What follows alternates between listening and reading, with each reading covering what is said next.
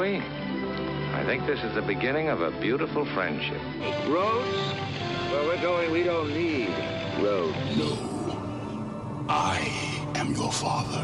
The greatest trick the devil ever pulled was convincing the world he didn't exist. You're listening to After the Ending, the only film podcast where we tell you what happens after the ending of your favorite films. And now, here are your hosts, Mike Spring and Phil Edwards.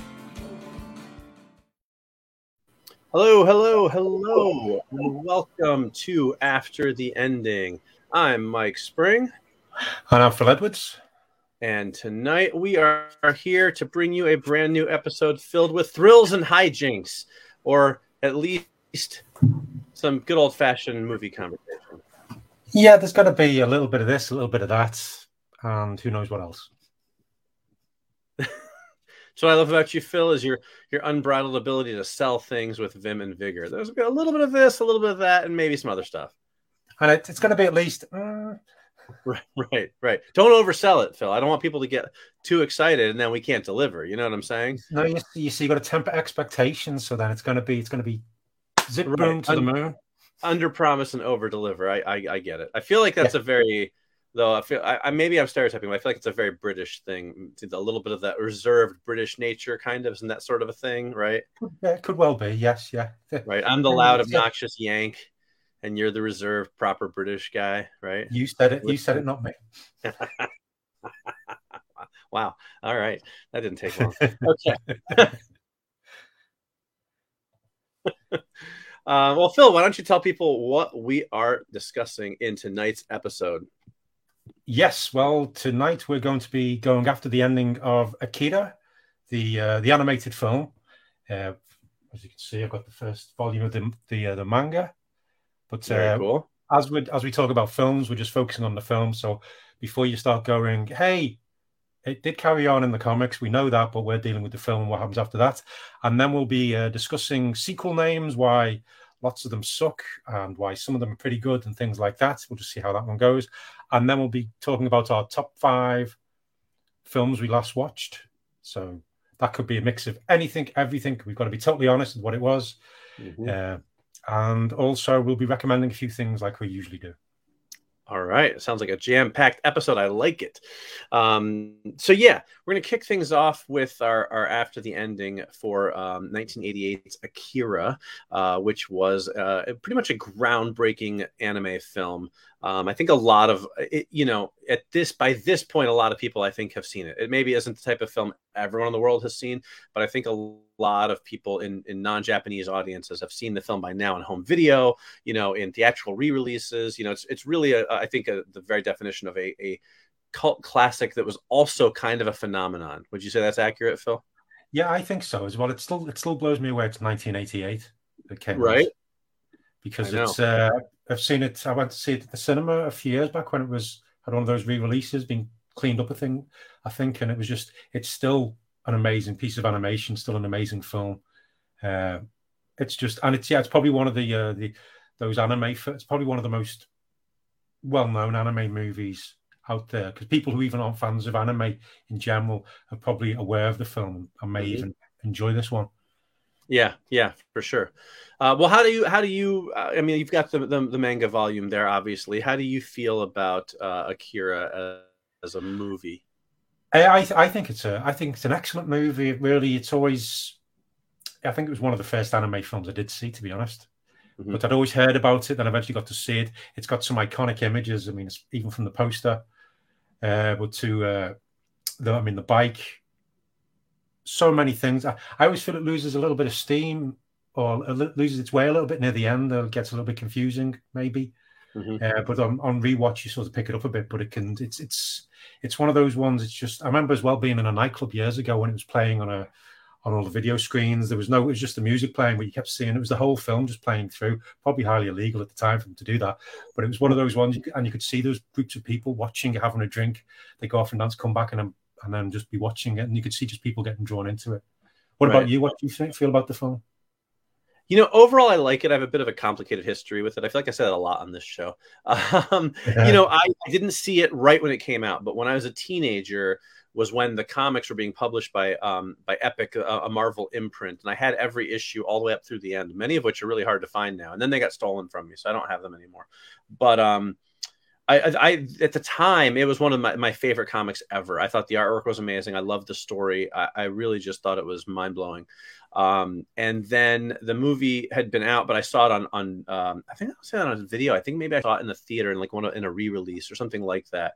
But I really did. I mean, I was blown away by the animation, the look of it. I love the characters. I love this bringing of these characters to life, Kaneda and Tetsuo and Kei, that I've been reading about. But it is weird. It's a weird movie. And it just gets weirder as it goes. And the ending is slightly incomprehensible, I think, to most Western audiences. It gets confusing by the end. And it's interesting because the manga does expand the story. In the original comics, the story is so much broader and so much longer, and there's so much more to it. And they really pared it down for the movie.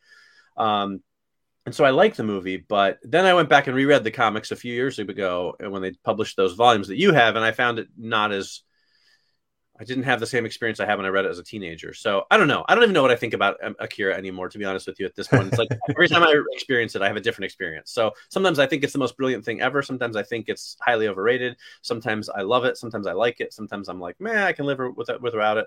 Doing this after the ending made me realize I need to rewatch it. It's been several years since I've seen it. So I'm like, all right, that's my mission. Like tonight, I'm going to rewatch Akira and sort of see how I feel about it this week. Yeah. But it could be very different next week, Yeah, no, I think I understand what you're getting at there. It's at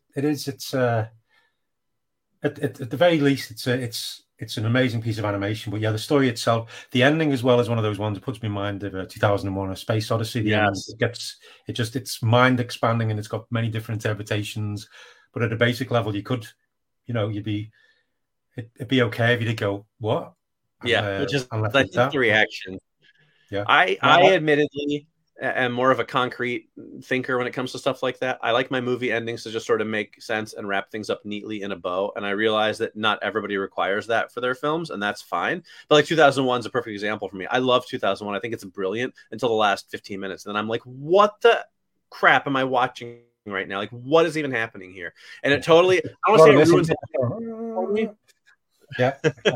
I don't want to say it ruins the whole movie for me, but it certainly sours me on it. It would be one of those movies I think I'd probably watch like every couple of years because it's so visually amazing and so interesting, and it's and then the ending comes along and I'm just like, well, what did I just watch that for? And I think Akira does have a little bit of that, but again, I need to rewatch it and we'll see what happens. So. Yeah. I also remember as well, there's lots of times in the past with friends where one of us goes, Tetsuo, Kaneda, yeah, right. Like going on and on like that. Exactly, yeah. Or we used to do a big when we saw it back in teenagers, we'd always go, because that's like they're like sort of you know what I'm talking about, right? Yeah. When you're watching the movie, if you haven't watched it and you rewatch it again, it's like anytime they need to have a character sort of react but don't actually have dialogue, they just have one of them go, like it's so prevalent. Like once you notice it, you can't unnotice it. You know what I mean? Yeah. So that was a running joke for us too. But yeah, we would do the same type of thing. Tetsuo, yeah. Which it's great. It's a cool universe. It's a cool movie and a great comic. And I just, like I said, I tend to react very differently depending on how much I'm in tune with the ambiguity of the ending and the weirdness of it all. So yeah. For many of us, it's probably the gateway to lots of other anime and manga. Yeah. But if you're watching this live, don't forget, if you're on our Facebook page watching us live, you can leave comments and we'll be able to flash them up on the screen if need be. Things like that. So let us know what you think of Akira, the film, the manga, whatever. But yeah, should we crack on with the ending? Let's do it. All right, I'll set it up. Here we go. Akira, 1988, directed by and based on the manga by Katsuhiro Otomo. Okay, so like I said, it's a weird movie. There's a lot that happens. It's really confusing. I really tried to just boil it down to the basic stuff because trying to explain the whole thing to you if you've never seen it is near impossible. So this is just a quick refresher. Neo Tokyo, 2019. It's been 30 years since much of Japan was instantly destroyed, triggering World War III. In a dystopic Japan, teenage biker gang members Kaneda and Tetsuo and Kaneda's sort of new girlfriend Kei are out and about. Well, Kei comes in later, but anyway, Tetsuo runs into an escaped ESP child, an ESP gifted child, which causes him to start developing powers. The military tries to control all these ESPers. They try to kill Tetsuo. Then Kaneda and Tetsuo get into a big fight. The ESPers trying to help Tetsuo heal. And everybody learns that Akira, the child who actually caused Tokyo to explode in the first place back in 1986 or 1988, whatever it is buried under the city. Tetsuo's powers grow and become more out of control, and eventually he turns into a giant flesh monster thing, a giant mass of flesh, and Akira is he creates a singularity that sucks Kaneda and Tetsuo into another dimension and causes Neo Tokyo to explode again. But the ESPers go in the other dimension. They rescue Kaneda. He rides off into the sunset with Kei, who, of course, is developing psychic powers, while Tetsuo, who's still in another dimension, as I understand it, creates a new universe entirely. Does that sound about right, Phil? Did I mess anything up? I'll go with that. Yeah. You sound very confident. You're like, it's the ending. I would say the ending as well with the. It just got me thinking about it again. But yes, you're right. Yes, you summed it up very well. If you have a different interpretation of the ending, man, feel free to throw it out there. No, I think it's the best. I think that's the best interpretation of it. But there's also as we said, there's lots of cool visuals, cool motorbike chase, scary teddy bear, cool hovercraft things, riot scene, lots of very cool moments within the film. Yeah, when the flesh when he gets all flesh and his arm goes big, that's also cool. But also makes you go, ooh. Yeah, I don't know if cool is the word I would use, but all right. So you want to give your ending? Or you want me to start with my ending? I'll do mine, shall I? That's up to you. Yeah, fine with me. Yeah, I'll go first. All right. Right, okay. Well, ever since the singularity consumed Neo Tokyo for the second time, the world sees a brief period of peace. World governments, scared by the thought of a black hole obliterating their cities at any time, decided it was best if they all worked together to help each other and, try not to rock the boat too much. The residual effects of Akira's singularity also saw an increase in ESPers, or ESP, people with ESP abilities being born around the world. Many were taken into schools designed to train them, but many fell through the cracks or were kept hidden by their parents. It was only when they reached their teens that their powers truly blossomed, and they ended up becoming feared by the general population, as is often the case in these kind of dystopian realities. But their schools ended up becoming training camps and prisons, depending on how they acted. Some espers became soldiers for their governments and ended up hunting down their own kind. The peace of the world fractured. And it eventually broke into skirmishes, battles, and an all-out war between the espers and the normies, as they got called.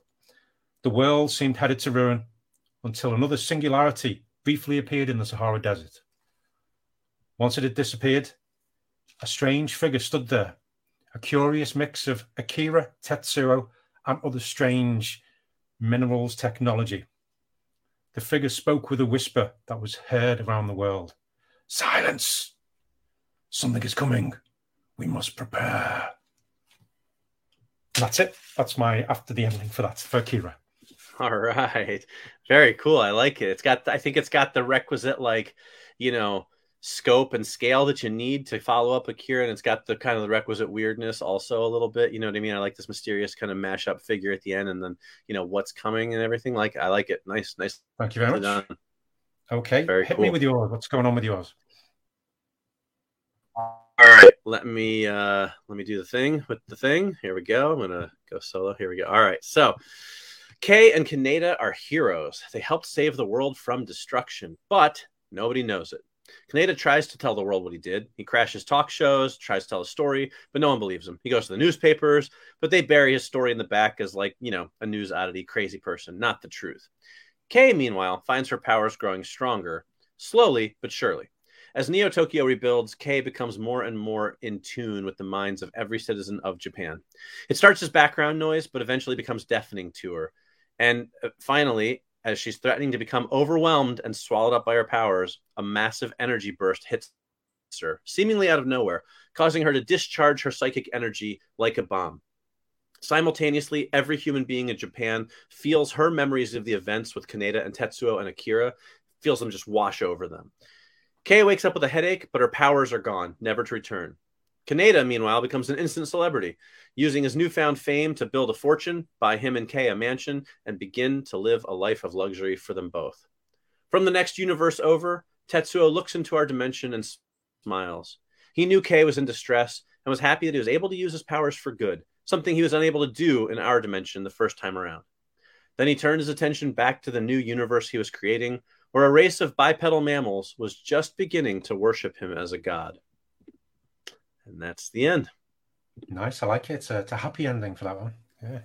Yeah, mostly happy ending. I wanted a little tinge of like danger though. So like now you've got these creatures in this other universe starting to worship Tetsuo. So like, how is that going to go? Right? Like, yes, he's happy right now, but like, is that going to cause some problems if they think he's a god and he kind of has these godlike powers? So I don't want to leave it on a slight note of like, I like it. I like it. The question now is though, who'd win in a fight between Tetsuo, and Dr. Manhattan?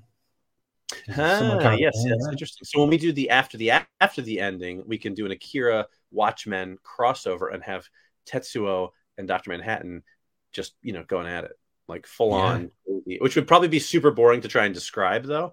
Awesome. It'd probably be super boring to watch as well because they'd probably just be standing there looking at each other while right. Go around. It'd be like some kind of psychic battle. But... Right. And occasionally Tetsuo would go, eh? And then, that would pretty much be all the action that we would get. So, all right. So, thank you. All right. So that is our after the endings for Akira. Like I said, like Phil said, if you have thoughts on Akira, I know it's not as widespread, not as wide seen a film as some of the other films we've talked about, but I think a lot of movie buffs especially have seen it. If you're the type of person who likes our show, you might be the type of person who has also seen Akira. So let us know your thoughts on it in the comments. Tetsuo Kaneda. All right. So, Phil, now we're going on to our next topic, which tonight is, and it's funny that you said it exactly the way I wrote it without us communicating that, right? Because as you know, we don't tend to share anything about it. So I typed up, I was like, what's the pithy banner title I can use to discuss Hollywood naming sequels? And you mentioned that Hollywood sucks at naming sequels. And here's what I came up with. Why does Hollywood suck at naming sequels? So you literally took the words right out of the mouth. Great minds. Yeah. Exactly. Speaking of which, before we get into that, though, we do have a comment from one of our regular viewers, Richard Brown. Hello, Richard. Glad you're here. Hello. Thanks for watching. Richard says, you guys called it. 90% amazing experience, and then the last 10%, it all goes a bit nuts. Was my first DVD box. Yeah, I do think that's kind of... Honestly, I think it's the one thing that's kept it from being even bigger, even though it was kind of a phenomenon. I do feel like more mainstream audiences would have embraced it if the ending hadn't been so out there. If people could have kind of neatly sort of wrapped it up and said, oh, I get it. I get what happened there. You know what I mean? Yeah, I mean, and they keep threatening to do a live action version of the film, but if they do that, I do hope they go back to the manga and pick some more different elements and go a different way. Yeah, I agree. I hope it's not just a straight remake of the anime. And I think that if you're going to go live action for a movie like that, I think if you're gonna go big Hollywood like that, something's gonna be made, because they're gonna go live action. It's gonna be $100-200 million. You're gonna get probably Keanu Reeves or somebody to be in it, some big name star. I think you're gonna need to make sure your ending makes sense, because if there's one thing that mainstream audiences don't love, right, it's endings that don't make sense and leave you completely confused. That will kill a movie's word of mouth, I think, faster than a lot of other things. Yeah. All right, so why does Hollywood suck at naming sequels? Is the topic we came up with. So obviously, I think, Phil, it's fairly clear probably where both of us sort of stand on this, but let's discuss. Let's get into it. I'll kick off real quickly by what sort of led us to this, which was this. I was at the movie theater the other night. I'll tell you what I was watching shortly, although most of you can probably guess. And I saw the trailer for the new Scream movie, which I was very excited about. I'm a huge fan of the Scream franchise. I love the movies. I even love the TV show. And it's called Scream. Now, when I first heard there was a new Scream movie coming out called Scream, I thought, okay, they're rebooting Scream. Fine, makes sense. It's been many years, But then I watched the trailer, and it's just Scream 5. It is the main characters from the first 4 Scream movies back once again with just a new killer again. It's just Scream 5. And I was like, this is ridiculous. And I've had this conversation before. This is not a new thing. I hate this trend of renaming movies that are already named. So now the franchise is going to go Scream, Scream 2, Scream 3, Scream 4, Scream. It is asinine, and I hate it. So that's the starting point. Now, we don't want to repeat ourselves because I've probably ranted about this maybe once or 12 times in other episodes. But let's discuss, Phil, what do you think about sequels? What are some good examples? What are some bad examples? What do you have? What are sort of your thoughts on, Well, yeah, I think you're right. If you're going to start doing something where you have a sequel where it's like, as for example, Scream 2, Scream 3, I think you should carry that on with the numbers. As soon as you call a new film Scream, again, you start thinking it's a reboot. But all the press releases is everything said Scream 5. They did it with Halloween, even though that cuts out some of the sequels, but it's still, again, it's the first film was called Halloween. There's new ones, Halloween. But some of the good ones, I mean, you got just at a basic level, you got Alien and Aliens, just adding the S. That's a good one. Watch those in the order. So I didn't get that. You broke up a bit there with that one.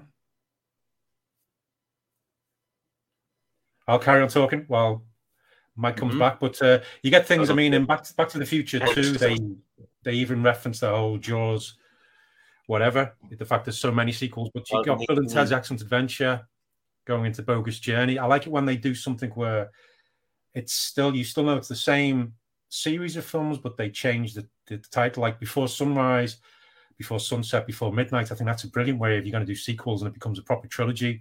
28 weeks later, 28 months later. So they're good ones. Then you've got the whole Fast and Furious sequel, which is a law unto itself with the many different names and titles. So you do have some good ones, but then most of the time it is just, well, Richard Brown comments on that because lots of the times a sequel is almost an afterthought. So they just say, let's put a number after it and see what goes on with that. But yeah, I don't mind though the numbers because at least then you know which one to watch in order. But what about you? What is some of your favorite sequel names? What are some of the worst ones?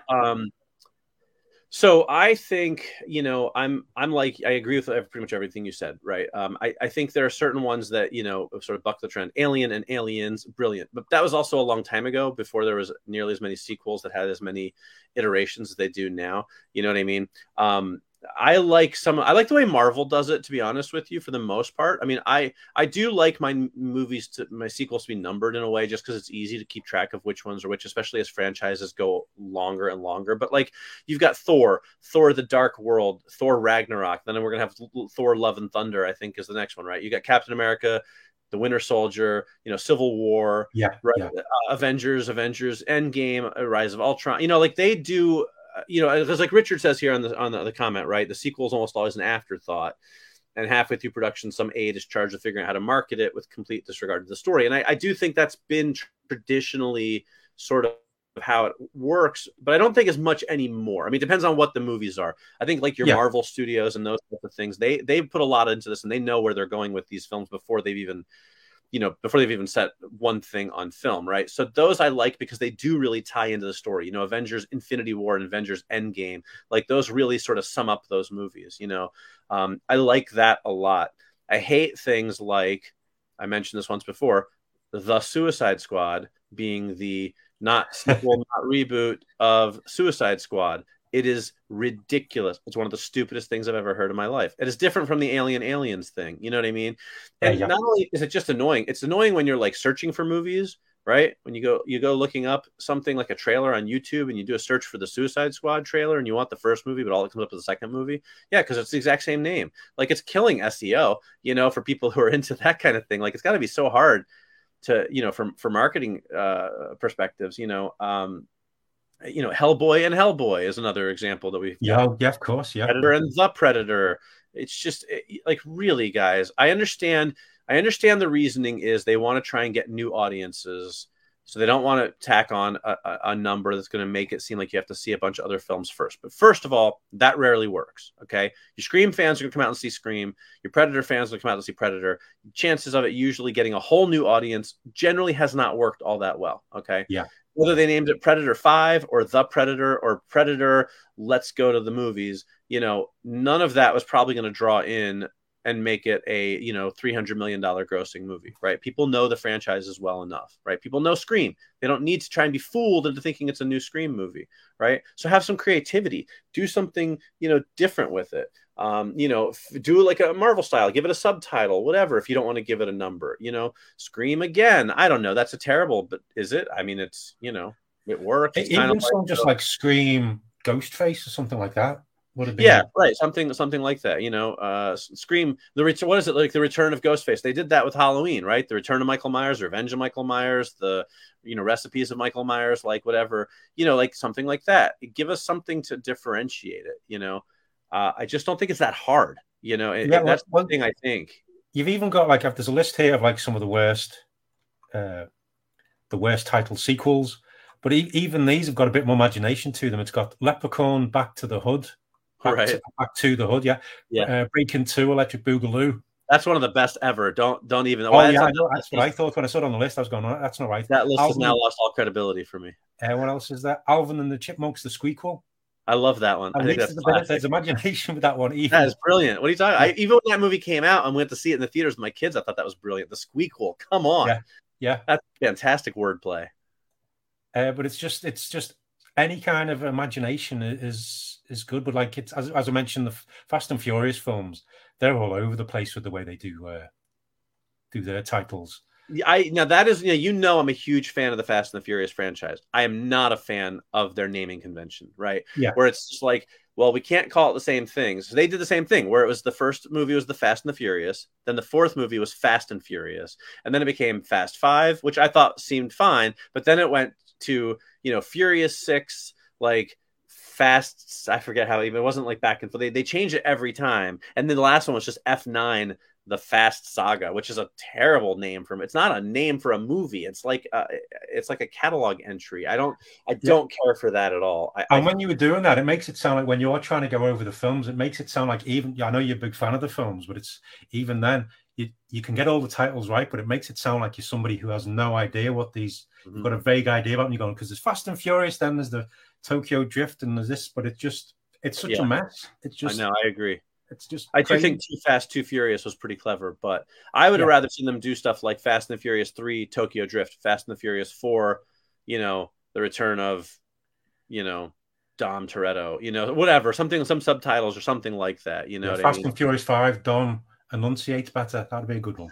Hey, Fast 5 is the best movie in the franchise. Don't go knocking on that one, okay? Which one is that one? That's one they're playing at the end. Anyway, let's forget on the topic. Yeah. Okay. That's Fast 8, or Furious 8, or the Fate of the Furious. That one I kind of like. Because it's, the F8 Fate. I get that. That one I kind of dig. But by and large, not a fan of their naming conventions.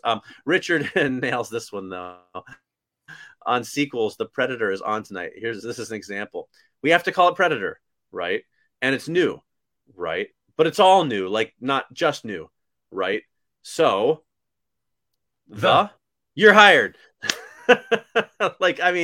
That's pretty much how it goes, I think, with some of these, And I think lots of them as well. It's probably when they have when they get a group focus groups. Yes. As well, and people go and they're going, well, it's the Predator, isn't it? So you got to just call it that and doing that because otherwise people aren't going to know. And you're going, we'll call it the Predator something. The Predator's back. Yeah, the Predator returns, or Predator returns, or Predator : It's a Hot Time in the City Tonight. Whatever. I don't even care. Just give it something better than just The Predator for a movie that's already out called Predator. It just makes it confusing. I've said this before and I'll say it again. It's like, oh man, I loved Scream. You liked Scream? I thought it was terrible. They're all too old. No. Scream. I love Scream. I didn't like Scream. Scream is terrible, but Scream is amazing. It's like, it's stupid. Now I have to differentiate for the rest of my life. Oh, I love the original Scream, but the 2022 Scream was highly inferior. Like, I don't need to do that. I just want to say Scream, or Scream 5. Richard's on fire tonight with The Predator Human Buffet. I like that one too. But the new Scream film, why don't they call it Screams? There you go. That would have worked for me, actually, because at least it's different and it's clever. That would have been funny. A little play on the whole aliens thing, right? Yeah. I will say I lament the fact that, well, I don't lament it because it never actually happened, but one of my favorite sequel naming stories goes way back to the 80s when they were doing Jaws 3. I'm sure you know this story. There had been, after Jaws 2, when they were developing Jaws 3, not really knowing where to go with the story, there was talk of making it a parody movie of the first two films. And so the original title for Jaws 3 was Jaws 3 People Zero. Which I thought was pretty brilliant, and I would have loved to have seen that come to fruition. But obviously, they ended up going with Jaws 3D, and the rest is history. But that one does crack me up. that would have been good, actually. But there's a list here as well. I mean, Sharknado 2, the second one. Mm-hmm. That's, at least there's a little bit of imagination in that one. But see, that one's a parody movie to begin with. So saying like Sharknado 2, the second one, is clearly meant to be like, hey, we know we're not great. It's not like Sharknado 2, it's awesome. It's just Sharknado 2, the second one. That's self-referential, and I have no problem with that. You know? This one, I'm not sure this is true, but apparently the original title for Hot Tub Time Machine 2 was Hot Tub Time Machine 3, because Hot Tub Time Machine 2 hasn't happened yet. Which just leans right into the whole concept. Right. Which would have been fun. Which would have been very fun. A little unwieldy, right? Hard to totally. But whatever. But I could see why that one came up with. But even like Look Who's Talking, Look Who's Talking 2, Look Who's Talking Now. Right. That's something. It's using a little bit of imagination, thinking a little bit outside the box.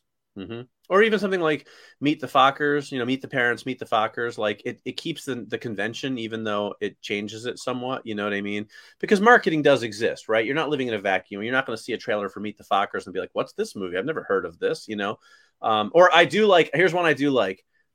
Actually, I have to admit, I never actually even saw the sequel, but Analyze This and Analyze That. Yes. With Billy Crystal and Robert De Niro. I thought that was pretty clever, right? It's just not that hard, you know what I mean? But this idea of renaming a movie a name that's already existing. It's one thing if it's a reboot. That's one thing, although I'm not a fan of that still. Again, Hellboy is, sort of a good example of that. But if it's a reboot of like a remake, a pure remake, I'm okay with that. If you're just remaking a movie from like 1950, that's fine. But just stop reusing the name. Like, I can't, what is the next Star Wars movie going to be called just Star Wars? Like, that's problematic. I know Star Wars is A New Hope, but most people still call it Star Wars, like you just, Well, yeah, Richard mentions the Die Hard films. I was going to mention that as well, because I mean, Die Hard 2, Die Hard with a Vengeance. Mm-hmm. All right, and then Die Hard was Die Harder, or at least subtitled Die Harder, right? Yeah, and then there's Die Hard 4.0, which sort of ties in with the whole plot of it, because it's and also, and over here in the US, that was actually called Live Free or Die Hard. Oh, that's right. Yeah, mm-hmm. Was it? Or was that the fifth one? What was the fifth one? No, that was A Good Day to Die Hard, I believe. Oh yeah. Well, let's see. It goes on. It's a bit messy, but at least they did think a little bit with some of them and just played on the whole word. And thankfully they didn't go Die Harder. That would have been dreadful. Right. Yeah, I think the Die Hard ones are a little clunky. They're not my favorite, but I don't dislike them because at least they tried something a little bit different. You know what I mean? For a film that I don't think was ever even really thought about having a sequel, right? It certainly isn't the type of movie that was designed to have a sequel, So yeah, I think by the end it got a little unwieldy, but like I said, they all kind of work. I mean, they all work because they used, I think, real sayings. Like over here again, live free or die hard. That's one of the state mottos. A good day to die hard is kind of a play on like it's a good day to die. So like I think they get a pass. Again, not my favorite ever, but I don't give them too hard of a time, Yeah. I mean, I give him more of a hard time for the fact that fifth movie is just god awful. No. But they called it. Yeah, but I'm just and it's same with Star Wars. At least with Star Wars, then it's got the subtitle. Same with the Indiana Jones films, right? Things like that, leading into the whole serial kind of structure as well. But there are, because there's so many examples that do work and show it is possible. But as you say, the ones where they just use the same name and it's a sequel doesn't work. It's confusing. Mm-hmm. But and you mentioned as well, but if it's a remake, then that's kind of okay because it's a remake of the same thing. Right. It's not a sequel, so it doesn't really matter. But right, yeah. But if anybody else out there's any good, what's your favorite sequel name? Which one do you think is the cleverest? What's the dumbest? Apart from Dumb and Dumberer, which is kind of clever because considering what That one's funny because it's meant to be dumb. Like Yeah, it's meant to indicate the stupid. Here's the one that I pick on that I have a love-hate relationship with, because I love some of them and I hate some of them. The Rambo franchise. Now you know I'm a big fan of the Rambo franchise, right? So First Blood, named after the book. Perfect, right? Then you got Rambo, First Blood Part 2, but mostly just called Rambo. I'm okay with that because the character had become bigger at that point. Then you get Rambo 3, which is slightly problematic because it's not, right? I mean, it is Rambo 3, but it isn't Rambo 3, right? Because there wasn't a Rambo 2, right? So that's a little bit confusing. Then you have a big break, and then in 2008 you have Rambo, which is problematic because there's already one out there. But what makes that one worse is if you look at it anywhere outside of the film, it's just referred to as Rambo 2008, right? Inside the film, the credits actually show it as John Rambo, which was the original name for the film, but they shortened it for marketing. So it's like, I hate it, but also would have liked it fine if it was called John Rambo, right? And then you got the last one, Rambo Last Blood, which I actually think is really clever because First Blood, Last Blood, as the last film in the franchise, reps it all around full circle, right? I mean, again, a god-awful film, but I like that. So a very weird, that's one that just was never meant to really flow together like that. Yeah, I know what you mean. But First Blood's so good, though. Yeah, for sure. Listen, First Blood is amazing, and Rambo is amazing. I love Rambo, and I actually like Rambo 3 quite a bit as well. And I've come around on Rambo, John Rambo, whatever you want to call that, but the last one, not so much. But anyway, those first 3 films, I love them. Yeah, good stuff. All right.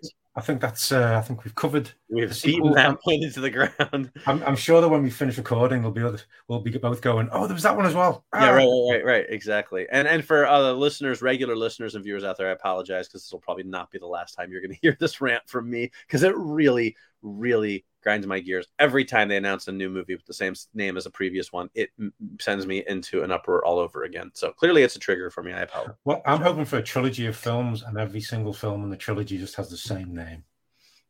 Right, exactly. These are different fonts in the marketing. Right. The Bomb Squad, and then the next film will be The Bomb Squad, and then the third film will be The Bomb Squad, and it's going to be like, hey, awesome.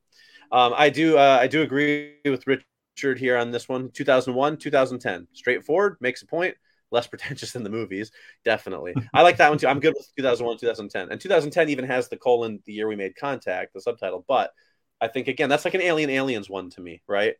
2001 takes place in 2001, 2010 takes place in 2010. Like it's, it works. Simple. Because Aliens, then Alien 3 doesn't. Yeah. Right. Agreed. But I guess Aliens is maybe it wouldn't have worked. So that should have been called Less Aliens. Should have been Aliens, Less Aliens. It is. Right. It's Alien 3 because they went back to the 1 and then Alien Resurrection and all that stuff. So, and then it went with Prometheus and we don't even count those. So,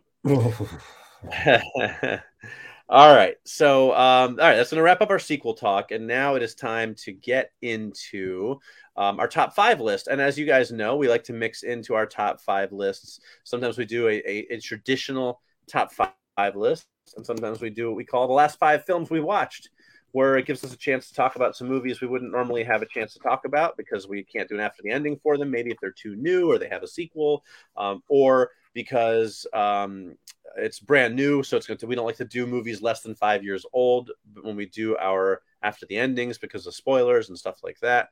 So this is the last 5 films we watched. Phil, what's the rules for this?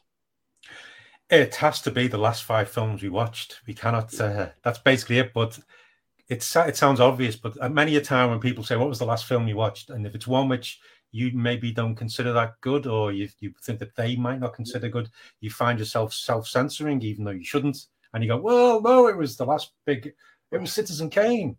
Right. Even though you've just watched something dreadful. Like John Tucker Must Die. Yeah. But it's got to be whatever we last saw. Obviously, if you watched a film 2 or 3 times, and the last 5 ones we just counted once. But yeah, right. Are you watching a lot of films 2 or 3 times within your last 5 film outings? Well, just before this, I went to see Dune twice. Oh, I got you. Okay. Cinema, then went to see it on IMAX. But... All right.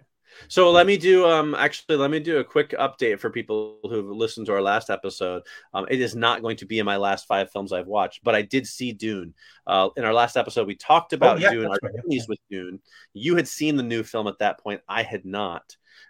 So for anybody who's curious how I feel about the new Dune, because as I mentioned in our discussion, I have kind of a complicated history with Dune franchise. I'm happy to say I actually really, really liked it. I liked it quite a bit, more than I expected to be honest with you. I followed the story just fine. I thought it was really well done, really well made. It looked great. I enjoyed the story. I liked the characters. The whole thing just worked for me. It wasn't like, oh my gosh, it's my favorite film of the year. I thought it was the best thing I've ever seen or anything like that, but I definitely enjoyed it. I definitely would watch it again. I think people overall will really like it. And I have a weird compliment to pay the movie, but I'm going to pay it anyway. Okay. Which is one of the things I really liked about it was they were unafraid to show heterosexual male affection. What I mean by that, several scenes where 2 male characters who are not in a romantic relationship hugged each other, patted each other on the back. The father touches the son on the face, right? They hug. There's so many movies that don't show that stuff because I don't know if whatever the reason is, if they're afraid it's going to be seen as, gay or whatever, but there's so many times you don't see that, and it's like I really like to see strong relationships, and I like the idea that Paul Atreides and Duncan Idaho, like they haven't seen each other in a while, and he runs up and gives him a big hug. You know what I mean? Like, yeah, that's okay. It's okay to show that people are allowed to have affection for each other, whether they're straight, gay, in between. I don't care. It doesn't matter. It's about that. I love the scene where Paul's father touches his face and tells him, all I need you to be is my son, right? And even another scene where Paul kind of walks in, or his dad walks in, and kind of pats Paul on the back and sort of puts his hand on his back, that's right. And when Paul runs up, he sees Thufir Hawat when he lands on there as well, and he runs up and he sort of runs ahead of his father like that, probably breaking protocol, but runs up and gives him a big hug because he hasn't seen him for a while. Yeah, right, exactly. That's who I meant, not Duncan Idaho. Who he does it as well with Duncan as well. When so it doesn't. Yeah. I just thought that was really, in a film that's really about family, right? And has this, you have to get this family and these relationships established in order to really buy into this world, right? I thought that was a really nice touch, that it was like, hey, it's okay for our characters to show affection for each other. It's totally fine. And I really like that. I know it's a strange thing to pick up on, but I always noticed the lack of it in so many mainstream films. So it was nice to see it done so well. You're right. Yeah. And it made it more real, made the characters, gave those instant connections. Yeah, you just cared about them more, I thought, because you're like, oh, this dad loves his son. So many of these movies, you see this royalty, and it's like this supposed relationship between this father and the son, but you never really see it on screen, right? But there's no doubt that, that Duncan Atreides loves his son, Paul Atreides. And you get that not just from the dialogue, but from the physical acting as well. And I think that's huge. So I just wanted to tell you guys that. I really liked Dune, and that was something I liked about it. Excellent. Yeah, it's a film. Go see it if you haven't. It's worth seeing on the big screen. Absolutely. So anyway, that was a long story, but let me get into it. I'll kick off since you did your endings first. I'll kick off with my number 5. I've been watching a lot of movies lately. That's why Dune didn't make my most recent 5. But my number 5 was one I commented on Facebook. I think, Phil, you saw it, but it was Black Dog. From, I believe, 1998, starring Patrick Swayze and Randy Travis and Meatloaf. Not a cast that makes you sit up and go, I have to see this movie. But then again, it does. Right. You're right. Right. Part of you is like, wait a minute, Patrick Swayze, Randy Travis, and Meatloaf. I do kind of need to see this movie. I know. Right? What's going on there? Yeah, it is an unabashed 90s action movie that I think is highly, highly underrated. I don't mean to say it's a masterpiece of cinematic genius, right? It is not like, a Christopher Nolan or Stanley Kubrick level film. But 90s action movies is one of my favorite genres ever. I love them. If you like that genre and you just want a good, fun action movie, Black Dog will absolutely fit the bill. Patrick Swayze is a trucker. He kind of gets blackmailed into hauling an illegal load of guns. There's another group of hijackers trying to steal them from him, plus the FBI and the ATF are on the trail, and he's got to run away or avoid or fight these other truckers and the FBI and all this stuff. So it's got your requisite car chases. It's got some, out of the truck. It's not just like a pure truck, driving movie. It's got scenes outside of it. It's got a great, climax, I think. I just really enjoy it. It is a really, really fun 90s action movie. If you like those kinds of movies, just a good way to check your brain at the door for 90 minutes and just enjoy some really, kind of good action filmmaking. Black Dog, I think it's really worth it. So that's my number 5, the one. Cool. Yeah. When you shared that, I realized I'd never seen it. So it's one of those ones I need to have a watch, because I do like a bit of this Swayze. I think you'll enjoy it. You just have to be in the right mood. Not really in the right mood. You just have to know what you're going in for. You know what I mean? Yeah. This is just a good old fashioned action flick. Cool. Okay. My my first one is it's called The Lift, or El Ascensor. So I think it's Spanish, but it was popped up on my on Amazon Prime on because it's 1 hour 10 minutes, because I didn't have much time, but it was suddenly there was a thing saying films under so much time, and I put it on because I like the tagline as well. It's basically a couple on their 5th wedding anniversary having an argument, and they go inside the lift or the elevator for our American viewers, but they go in there and basically get caught in a time loop. So as it moves down from the 10 floors, when it reaches the bottom floor, time resets in the back at the top, and it keeps going down, and they're having this argument, but only one of them knows the time when whoever pressed the button gets caught in the loop. So at first, all the husband is in the loop, and as he realizes this, panics, but then he starts using it to find out some truth about she's being evasive, and finds out some secrets. But then she realizes what's going on. She presses the button after another argument, and then she does the same thing, and then they both press the button. But it's really good, especially because most time loops movies are usually like a day or so. But this one, it's just the time going down, down, down, down, resets. It's a really low budget. It's only 2 actors in it, but it's worth a watch. It was a nice little twist on the time loop movie, and I really like the way it was doing. And when they work things out, it sort of starts falling apart a bit when they start working out what it is, but it still tells a good story, and I just like the concept. But that's The Lift, or El Ascensor. That sounds really interesting. I'll have to check that out. See if it's on Prime over here. Very cool. All right. My number 4, I number them. I go in backwards order, so it goes from the furthest out to the most recent one. But my number 4 is called There's Someone Inside Your House. It's actually a brand new film. I found it on Netflix just flipping around looking for something to watch a couple nights ago. It's a horror movie for 2021. I think it just came out on Netflix. No real name stars in it. I think it's almost entirely unknowns. I'm trying to remember if there's anybody at all that I recognize. There may be 1 or 2 supporting actors, like older actors. It's a horror movie. It's a slasher film, basically. I've seen the poster for it. Yeah. Yeah. And very few scenes with somebody inside the house, by the way. The name is a little bit misleading. Here's what I thought about it, though, and I say this as a good thing, not a bad thing. It's the most 2021 horror film I've ever seen, right? In that your main group of characters was like a Hawaiian Asian girl, an African American girl, a Hispanic male, a non-binary character, and a gay white male, right? Like, not a straight, and a straight white dude, actually, just to check all the boxes, right? And I say that, like I said, not as a bad thing. I think it's great. I like to see representation in movies. It just struck me that they were all in this one friend group. I'm like, wow, this is so 2021. But I also know I have a high school daughter. Like, I know that's what friend groups look like. You know what I mean? So it is not unwarranted. But I enjoyed it. It's nothing special. It's not like, oh my gosh, you have to watch this movie. If you like slasher films, which I do, it's a perfectly enjoyable one. Good way to kill 90 minutes or so. I think it keeps you guessing. It's one of those ones as sort of, what's the identity or the secret of the killer. Kind of keeps you guessing for a while. Nothing groundbreaking about it, nothing crazy or whatever. But like I said, enjoyable. If you're just looking for a slasher film, something to pass the time with, if you like those, it's perfectly fun. So it's called There's Someone Inside Your House. And again, I saw it on Netflix. I think it came out just recently. Okay. Yeah, I do like a slasher movie, so I might give that one a watch. My number 4 is from 2016. It's London Has Fallen. It's the sequel to Olympus Has Fallen. It was last week, I think. It was in the evening. I wanted to watch an action movie I've not seen before. Something a bit mindless, a bit silly. And that was in one of the streaming queues. And I went, I'll watch that. I like Jared Butler. Yep. I enjoyed Olympus Has Fallen. They're not going to win any awards. If it did win any awards, I apologize. But I don't think so. I like the concept.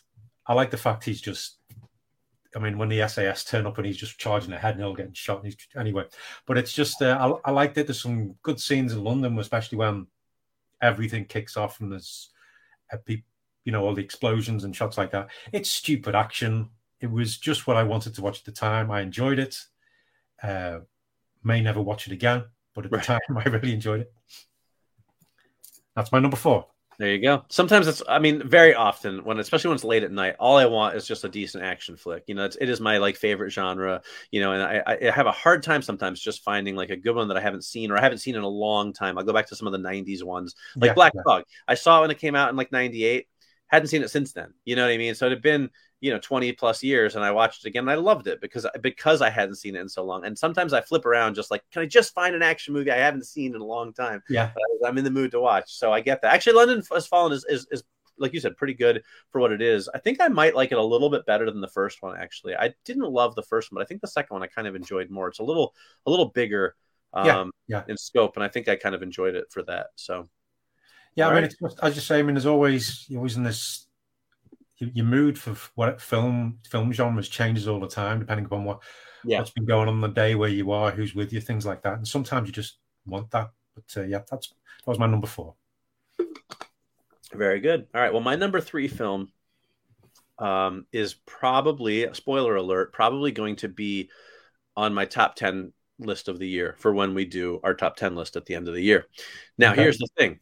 Had you told me earlier this year that one of my top 10 films of the year would be a biopic of televangelists Jim and Tammy Faye Bakker, I would have probably told you were smoking crack. However, my number 3 film is The Eyes of Tammy Faye, starring Jessica Chastain of all people as Tammy Faye Bakker, who I think most people know, you know, who she is still. I think her name is still famous enough. And Andrew Garfield as Jim Bakker. Again, if you had told me that's who you were casting in a movie about Jim and Tammy Faye, I would have said you were crazy, right? Because who would cast those two as those two? But here's what I will say. The movie is absolutely amazing. Jessica Chastain's performance is phenomenal. The way she channels Tammy Faye, the way she gets her laugh down, the way that the makeup they do on her, not just the makeup, the Tammy Faye makeup, like the prosthetic makeup to make her face kind of fit the shape, but then also the Tammy Faye makeup. Andrew Garfield, it's like light prosthetics just to sort of change the shape of their face. Same thing. His performance as Jim Bakker as like this sort of like down home, gooberish kind of guy who then becomes like this world famous televangelist. Also excellent. Overshadowed by Jessica Chastain. She's going to get all the acclaim, I think, come awards time. But Andrew Garfield, also spectacular. Really great supporting cast like Cherry Jones and Vincent D'Onofrio, a bunch of other recognizable faces. But just really an interesting story. Like, you know, everyone knows Jim and Tammy Faye Bakker, but no one really... All you know is that they were televangelists and he got taken down in a scandal. She wore lots of makeup and cried all the time, right? But there was so much more to the story. You know what I mean? But this movie kind of tells their story of how they came up, how they got their start. Like they started doing like a puppet show, like how the ministry grew, how then the financial troubles started, you know, the affairs, the scandals. Also an interesting look at Tammy Faye in terms of what she did on the positive side of things. You know, she worked with LGBT people when it was very unpopular in the church, and Jerry Falwell was trying to shut her down for that. She talked to like an AIDS patient, like early on, a gay AIDS patient. She had him on the show, which was not approved by the higher ups in the church because she believed in that those people were just regular people who deserve to be loved, which was pretty progressive, especially in the you know, the televangelical world in the 80s, right? So she did a lot of good things too. But the film is definitely kind of a, you know, it's not painting her as like some completely innocent hero, but it's also not painting her as a villain. But I loved it. I was glued to the screen. I thought the performances were amazing. I learned so much about them I didn't know. Like Tammy Faye had something like 25 albums out. I didn't even know she sang because I never watched them. You know what I mean? Beyond seeing them in news clips and stuff. Really, really good film. Highly recommend it. The Eyes of Tammy Faye. There's also a documentary from a few years ago with the same name. That's not, I'm sure it's good, but I haven't seen it. This is the biopic. Highly recommended. Cool, yeah, because I like the trailer for that. And it's over here, as I say, just know the basics of who they were. Right. I don't know any of the details of the scandals too much, but yeah, the trailer looked really good, and I've heard good things about her performance and the film and things. But it's good to know. It's a good one, yeah. I look forward to that. For sure. If she doesn't get nominated for an Oscar, I'm going to be very disappointed because she's phenomenal in it. Cool. Okay. Well, my number 3 is from this year, 2021. It's a Nicolas Cage film, so who knows which way it's going to go. It's Prisoners of the Ghostland, directed by Sion Sono. I got sent a screener disc to review. And Yeah. It could be one of the best films I've seen this year. It could be one of the worst films I've seen this year. At the same time, it's the Schrodinger's cat of a movie, basically. It could have done with a bigger budget, but the low budget works well. Nicolas Cage is Nicolas Cage, but he's not Nicolas Cage enough. But he is in some places. And then it's like sort of set in this kind of, there's samurais, there's gunmen, there's people like wearing Mad Max kind of gear. Sion Sono films are kind of a bit trippy anyway, but this one was more trippy. I enjoyed it more as it went on, and you start finding out more of the backstory. But it's kind of, I wish I'd either been watching it with either really, really drunk or on some kind of weird hallucinogenic. I might have got a lot more out of it, but I don't know if I can recommend it or not. It began as a struggle to watch, but then as it went on, as I say, I got more into it. I think Nicolas Cage did give a damn. There's a weird bit when he's on a little push bike. Mm-hmm. But yeah, Prisoners of the Ghostland. So interestingly enough, Phil, I've watched the first half of that movie.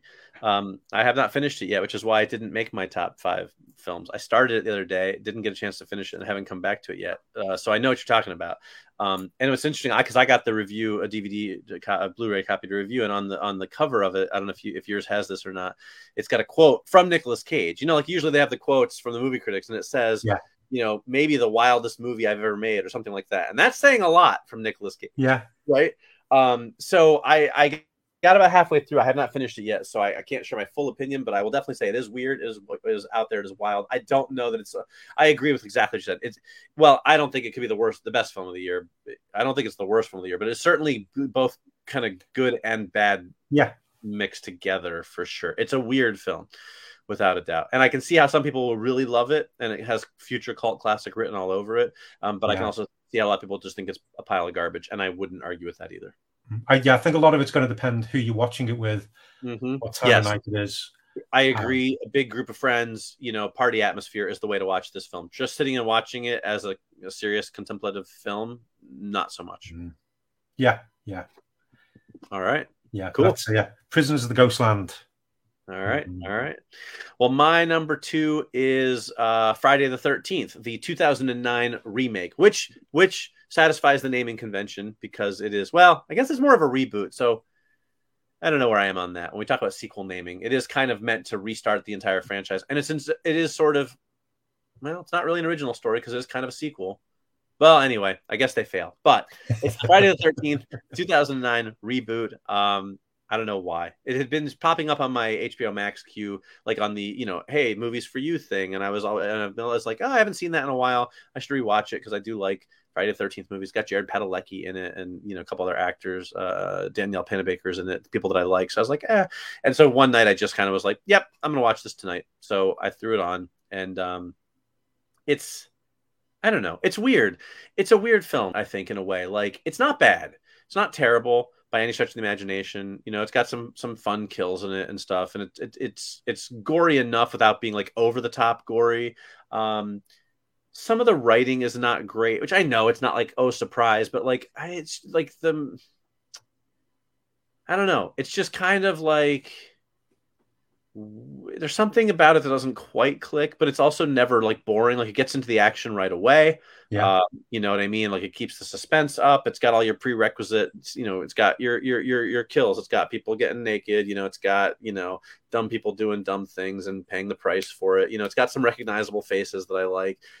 So it's, so I watch it and I think like, I remember liking it the first time and I watched it this time. And it wasn't like I disliked it. It was just kind of like certain things about it. Like the non-Jared Padalecki character that you think are boyfriend and girlfriend until like halfway through the film when the boyfriend goes off with another girl and the girlfriend isn't upset about it. And you're like, I guess they're not actually a couple, but they sure seemed like a couple this whole time. Like it's just some certain things that kind of don't quite click, but it's not terrible. Not great. I don't know. So it's a way to kill 90 minutes. It's about all I can say. Okay. I've not seen that one, to be honest. Really? Why? No. I mean, it's worth watching just for the fun of it if you're in the mood for a slasher film. I always like a bit of Jason action. Yeah, I like those movies. I've watched all the Friday the 13th movies a couple of times. I don't know. I like going back to them every couple of years. Cool. Yeah, I've only seen one or two of them. Really? Yeah, I should sit down and like marathon them, I think. I think, yeah, it's funny. It's a pretty fun franchise to marathon. It kind of has its ups and downs. Like the first like 3 are kind of like the pure classic ones, right? Because you've got the first one, which is mostly, spoilers. Everybody hasn't seen them, I guess. But there's mostly Jason's mother. The second one kind of introduces Jason. The third one introduces the hockey mask. Those are sort of your Then you've got 4, 5, and 6, which are kind of like over the top. But 4 and 6 to me are 2 of the best ones. 7 and 8, not so much. That you're getting into Jason Takes Manhattan, which is I always want to like that movie, but it is one of the worst. Yeah, movies. I know what you mean. That's one of the ones I've seen, and it's the one I always feel like, oh yeah, this should be really good, but it's just not. No, it's just so low budget and like just not good. Then you got Friday Jason Goes to Hell, which is actually kind of interesting. It doesn't entirely work, but it's an interesting idea. And there's parts of it I like. And then you get into Jason X, which I love. I really like that one as well. It's just so fun. ridiculous. Yeah, it is. And then you got Freddy versus Jason. But it did get me thinking about how that movie came out in was it 2008, I believe. Yeah, the remake or the reboot or whatever. 2008, 2009, maybe 2009. Which gives me it's been 12 years since we've seen a Friday the 13th movie, not counting Freddy versus Jason, which may have been before that, which surprises me because there was another one in the works, a sequel to that one, because it made a decent chunk of money, and something happened, it fell into development hell, and now it's been 12 years is a long time. Yeah, I think there's lots of licensing issues. I think there's different companies own different bits of it. I think that's partly what it is, but it's just funny because like in 12 years we've had like 5 Halloween movies. You know what I mean? It's just funny that like they can't seem like it's a popular franchise. You know what I mean? If they put another one out, if you keep your budget low, $15-20 million, you're guaranteed to make 50-60 million at the box office easy. You could be churning these out and making money. I just don't understand how they can't sort of get it figured out. You know what I mean? Yeah, Jason's one of the iconic movie maniacs, isn't he? So. Right. He's one of the 3 iconic, all-time slashers, Freddy, Jason, and Michael Myers. So It's just weird to me that they've just been sitting on that when there's money to be made. But anyway. Yep. Okay. Well, my number 2 is, I'm not going to go into spoilers, but it's Marvel's Eternals. Went to see it the other week. It's been getting mixed reviews. I enjoyed it, but it's too long. Some of the dialogue is an absolute mess. But it was good seeing some of these characters I like from the Eternals comic book. But it's sort of kind of like, I do find the Eternals comic book as well. Sort of, it never really caught on. It's only got like a small hardcore group of fans, I feel. And even when I've read some of it, I always felt like it was a bit too. I enjoyed the comics, but it always felt like it was a bit like one step away from the rest of the Marvel universe, which I suppose is the point. Mm-hmm. But some of the performances in it as well, I just feel maybe either the casting wasn't quite right or the script. But it's it looked beautiful in places, and it does get some of the cosmic scale. Again, I don't want to spoil things, but it's I enjoyed it. I can see why people don't like it. I can see lots of the problems people are saying, but I think it would have worked better with at least 2 movies. I mean, Marvel did do great things by introducing characters bit by bit. They could have had some of the Eternals popping up either in the background or doing some things or reports in the other films, or some of the TV shows have some build up to it. So it's not just because you spend all your time being introduced to these different characters and being told about them without seeing. We do get flashbacks and things. I would have liked to have seen a film maybe focusing on more about their past, because they were some of the best bits when you saw them over the 7,000 years they've been on Earth. And I mentioned on social media, said it would have probably been good to have, like they did with Wolverine, X-Men Origins, and with the Watchmen movie, have like a really cool montage of, through the ages, showing what they've done. That would have worked a lot better and probably cut the running time down an awful lot. But it's one of those ones. It's going to be linked. I think it's going to be lumped in with like Thor 2 and Captain Marvel and the other ones, which people don't quite put up there with the other Marvel movies. But it's definitely worth seeing on the big screen, I feel, because of some of the scenes which I can't go into. But yeah, that's my number 2, Eternals. All right. Well, I know this isn't a list where we rank our films or anything like that, but we have a tie, or whatever. My number 1 is also The Eternals. I went and saw it in the theaters just the other night too. I actually really liked it. I liked it a lot. Is it my favorite Marvel movie? No. Do I think it was pretty awesome? I really do. Here's what I'll say about it. Again, spoiler free, so don't worry if you haven't seen it. I am never a proponent of having to watch movies more than once in order to enjoy them. I definitely have people tell me, well, you just need to watch this movie a second time, and then you'll understand it. And I'm like, no, I shouldn't have to watch a movie a second time to understand it. I don't think that's the Eternals. I understood it perfectly fine the first time. Yeah, it does. It all makes sense. It all flows. My experience with Captain Marvel was actually similar, where the first time, because the beginning is kind of purposefully ambiguous, it takes a little while to figure out what's going on. And by the end, you figure it all out. But then when I went to see it a second time, I absolutely loved it because I knew what was happening, right? And I disagree with people who think that Captain Marvel isn't a great film. It's one of my favorite Marvel films. I love Captain Marvel. Everyone else is wrong. But I really like The Eternals, and I actually think it's one of those movies that's going to benefit from a second viewing because the second time around you'll get it, you'll know what everything means, you'll know sort of why things are happening, and so you can just sort of sit back and enjoy it more. So while I'm not saying, oh, you won't like it the first time, but you'll like it the second time, I do think a second viewing is going to make me like it even more. But I enjoyed it quite a bit. Not saying it's perfect, but I liked the characters a lot. I actually didn't have a problem with the casting, so that's interesting. I thought the visuals were great. The climactic action scene at, towards the end of the film, I thought was phenomenal. I enjoyed the characters quite a bit. I thought they did a good job with having so many characters to introduce to where I kind of knew who they all were by the end of the movie, which I think can be hard to do. I thought they even fit in a few of the signature good Marvel supporting characters, I thought Kumail Nanjiani was the high point of the movie for me, but I'm also a huge Kumail Nanjiani fan, so not a big surprise. But I know it's getting mixed reviews. I'm a little disappointed in that. I know some people are kind of watching it and aren't loving it, but I really liked it, and I honestly can't wait to see it again because I think I'm going to love it even more. I think it's going to probably climb up higher on my list of Marvel favorites, when I see it a second time. But I enjoyed it a lot. So that's my number one, was The Eternals. That's the most recent movie I watched, and that's the one I really enjoyed. I enjoyed it quite a bit. So cool. Yeah, no, everything you say, valid. I think the casting. I think the trouble is, I think a little bit with the script, or because I think the two, like Cersei and Icarus, they were like the two. I felt their chemistry didn't quite work for me. I felt there's more chemistry between Druig and Makkari.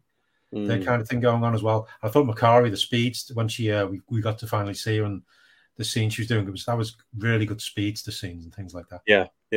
I did have a friend of mine point out the Marvel really, he mentioned that he felt Marvel has struggled with diversity in the past, and that this movie really did work well with that. Right? You had an Asian person, you had an African American person, you had a gay person, you had a deaf person. There was definitely a lot of representation in the film, and I'm sure that's part of the reason some people don't like it. But I liked that part about it, and I thought it didn't feel forced to me. It felt very organic because you had such a large cast, of these people who have been here, on this planet for thousands of years, that it's not all going to just be a bunch of, white folks, I thought that was cool, but I thought it was interesting for sure. I loved finally seeing more of the Celestials as well. I thought that was amazing. It was really good. I will say Gemma Chan has jumped up to the list of my people I might be slightly in love with as well. She played Cersei, and I thought she was awesome. So. Excellent. Okay. Well, my number one is another film from 2021. It's Liam Neeson film. So again, but it was The Marksman. I watched it yesterday with my mum and dad. It was my dad's birthday. Was that yesterday? What day are we on? Today is Tuesday. Yeah, Tuesday. Yeah. I watched it last night, and it was really good because lots of Liam Neeson film that's sort of like he's the action kind of hero, and I think this one was kind of marketed that way. But he's like an older guy. He's working on a ranch on the border with Mexico, and this woman and her kid get a coyote to show them the way to get over the border because the cartel are after them, and things happen, and he ends up trying to help them. But it's not just like a big action thing. He's not kicking ass because he's an old guy, but he used to be, and he was a Marine. He's a good sniper, but that doesn't really play into it much until obviously a bit more near the end. But it's him getting to know this the kid as well, and it reminded me of A Perfect World, the Kevin Costner Clint Eastwood film. Really had this. It was more like a relaxed.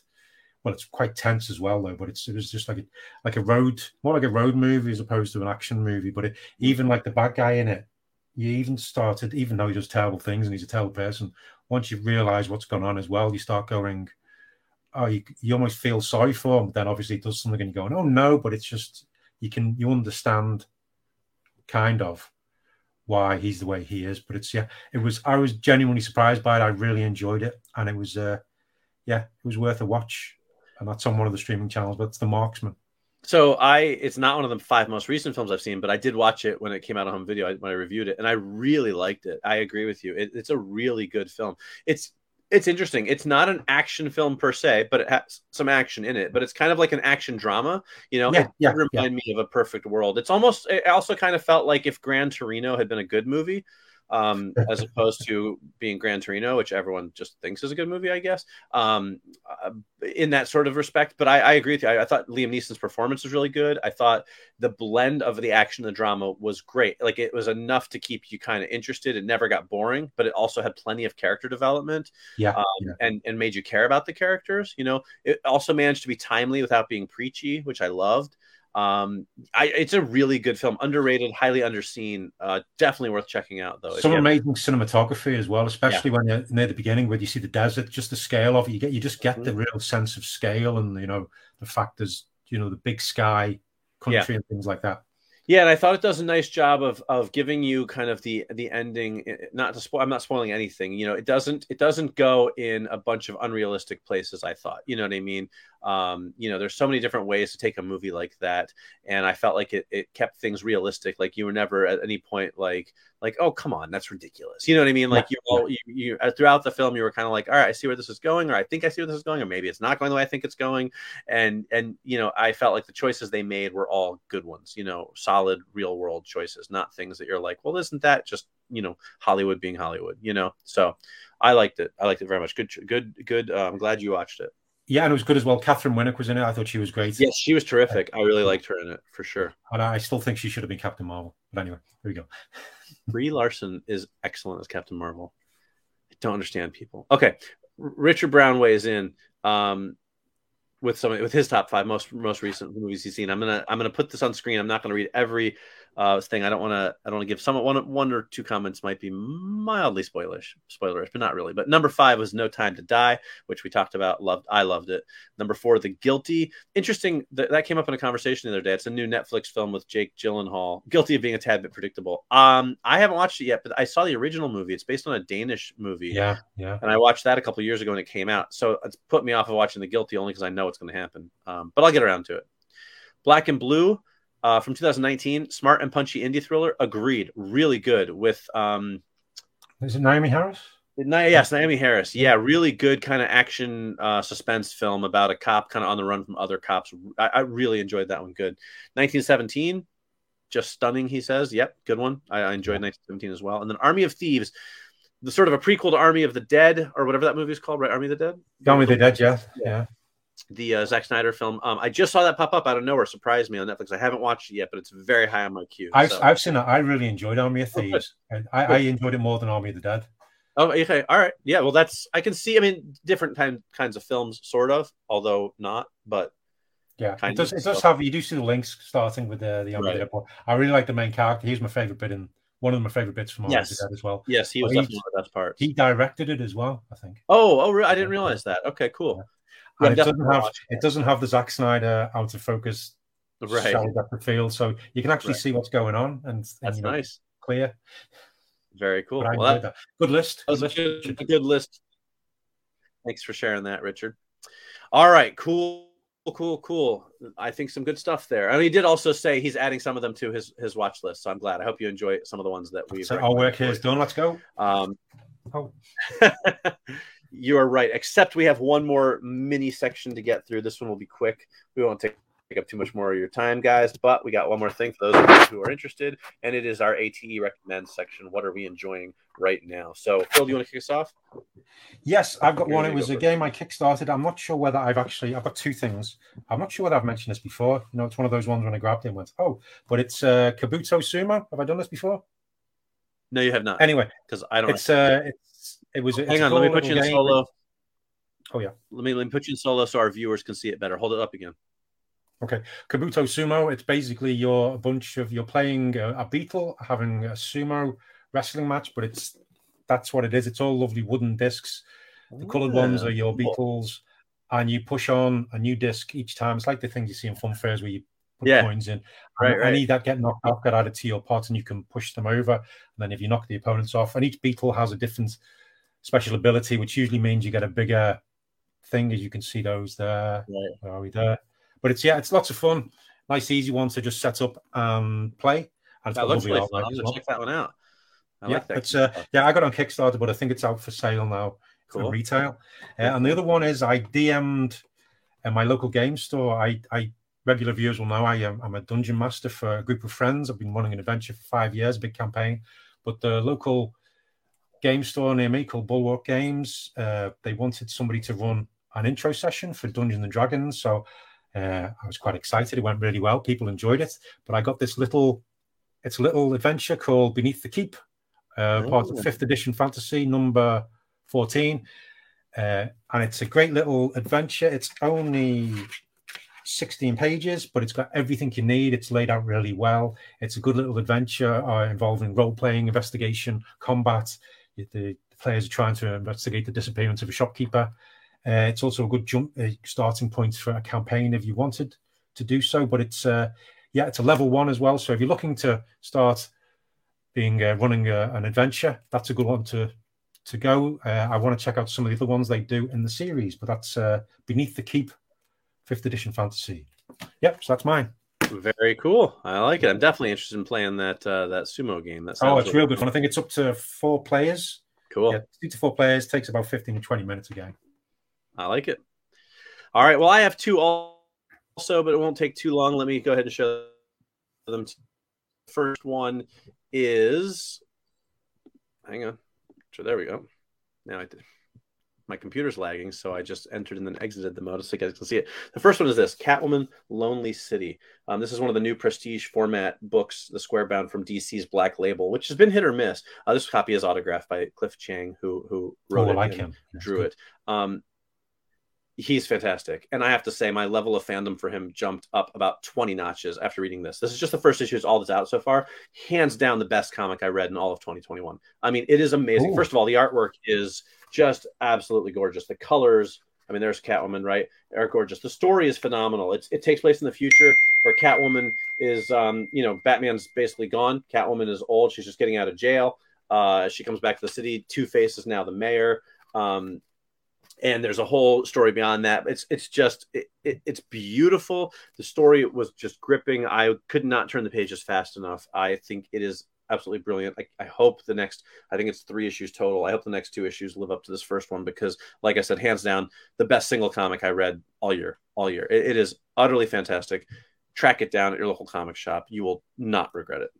Cool. I'm writing that down as we speak. Yes, you will definitely enjoy it. The other recommendation, a little self-serving, but it's Red, White, and Broke, which is on Kickstarter right now. For those of you guys, what's that about, Mike? Who did that? Here's the thing: if you like the sequels we come up with in the show, if you like the stories we come up with, that means you probably like my writing because my endings, I come up with them, right? So you might like my comic book, Red, White, and Broke. It's on Kickstarter until November 18th. This is a lovely homage cover that's available. It's an homage to X-Men 141, The Days of Future Past. We have comics. We have the whole 4-issue miniseries available. We have signed prints by Russ Brown, the artist of The Boys. We have variant covers, regular covers. There's like 25 plus artwork rewards for original artwork collectors. And it's a fun superhero comedy about a superhero who tries to kickstart his superheroics because he's flat broke. What more could you ask for? So if you like this show and you're a regular listener and you think like, hey, I enjoy listening to Mike and Phil talk, they're fun guys, then you probably would like my comic because it is basically like me in comic book form. It's my voice coming through. I think if you like what I do on this show, you'll like that one. So shameless plug, admittedly, I know, but I've only got like 9 days left in the Kickstarter. We are fully funded, but we're trying to reach some stretch goals. So check it out. You can, again, through November 18th, you can just go on Kickstarter and search for Red, White, and Broke or search for Mike Spring, and either one of those should bring you to it. And the current campaign is for issues 1 through 4, the complete miniseries. So those are my recommendations. And I've read the first 2 issues, and it's very good. I'm based in England. Mike's over in the States, so the shipping and things, if it's too much for you, you can get them in PDF form as well. And the PDF looks gorgeous as well. And it's just, I recommend it. It's only 4 issues. It's support your independent comic book creator. Who's that guy? There. That's it. Thank you. I appreciate that, Phil, very much. So there you go. So those are our recommendations. Definitely excited to try that game. Definitely read Catwoman, The Lonely City. You guys will love it. And there you go. So, all right. And there it is. So that was a lively and spirited chat, I think, Phil. I enjoyed it. I hope you did too. Yeah, me too. Me too.